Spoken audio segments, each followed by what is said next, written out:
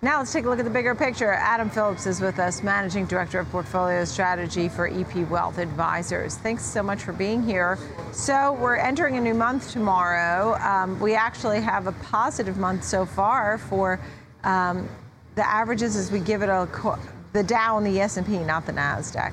What do you think here? Recession or not really?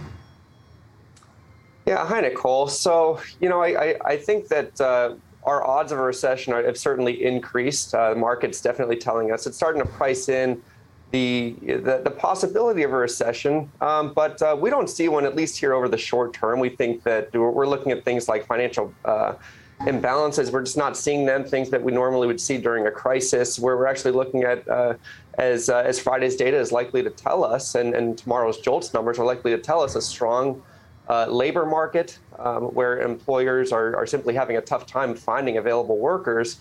And we're looking at strong consumer balance sheets. And so I think those types of things give us some confidence here, although there is, as we know, a lot of uncertainty. We've seen, as you were saying, it's been a great month so far in May, and we've certainly appreciated this little rally here. I think it's a little bit premature to wave the all clear here. I think this is likely more of a indicative of a bear market rally. We see it every time, right? I think going back the last several decades, we see an average bear market rally of about 15%. Takes place over about 30 days on average. And so I think that's probably what we've seen here. The reality is that over the last few days, even though markets are finally going in the right direction, we love that, but we need to sit back and ask ourselves, what's really changed to justify this rebound? And I just don't see anything just yet. Well, that's the whole thing, because, we had basically weeks and weeks of selling. And last week, everything was up 6% and really wowed investors overall. And now they're back to this back and forth action and probably nervous once again. I know you have different sectors that you do like and some that you're overweight. Tell me a little bit about how you go about picking investments in this environment.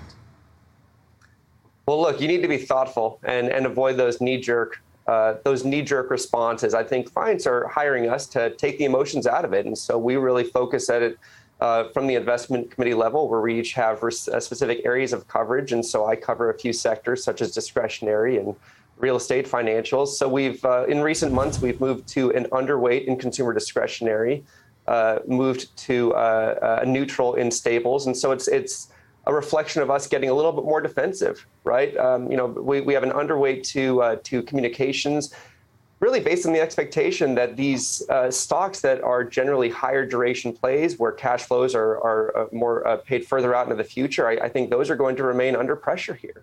And so where are we focusing? Our overweights remain in energy, which, look, I still think that there's some road here for energy to continue to reflect leadership. It's still less than 5% of the S&P 500. We know oil prices continue to move higher. Your last guest was talking about that. And so I think we also need to look at the fact that in this earnings environment, if you strip out energy, then earnings in 2022 is expected to be pretty flat. And so it's one of the few bright spots out there.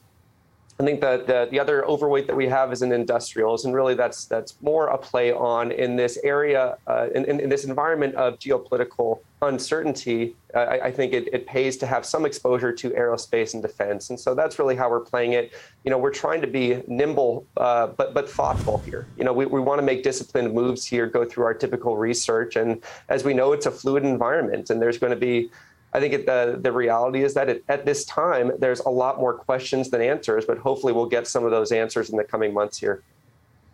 Understood. And we'll be getting some economic prints as well this week. I know you were looking to the ISM and also jobs numbers. What are you watching? Certainly on your radar, right?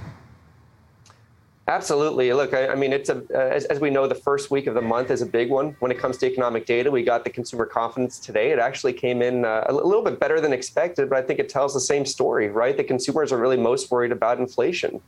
And fortunately, we haven't seen inflation really hit spending just yet, but it's likely to come. I know that you were talking a few minutes ago about pain at the pump. And I had the unfortunate experience of filling my tank on the way to the office this morning, and it's safe to say we're probably eating leftovers tonight. The rest of the data out this week, a lot of it is around the jobs market. So tomorrow we'll get the JOLTS figures, likely to show we still have 11 million job openings in the U.S. I think it's really still a story about labor market's great. If anything, it's too good, and we're having trouble filling those positions. And the longer that lasts, the more the risk that bleeds into the overall economy in the form of a wage price spiral. And so I think that's really what we're looking for in these reports this week is, are we showing signs of additional hiring? Are we working through those challenges? And in the interim, is that creating upward pressure on wages? I think that's really going to be the story that we're watching this week. Yeah, and I think you make a good point about the jobs. I mean, in fact, there are so many job openings, right? Like 2 to 1, you could get a couple of jobs if you wanted. Adam Phillips, nice to see you. Thank you very, very much. Great discussion. Managing Director of Portfolio Strategy for EP Wealth Advisors. Thank you, Adam. Thank you.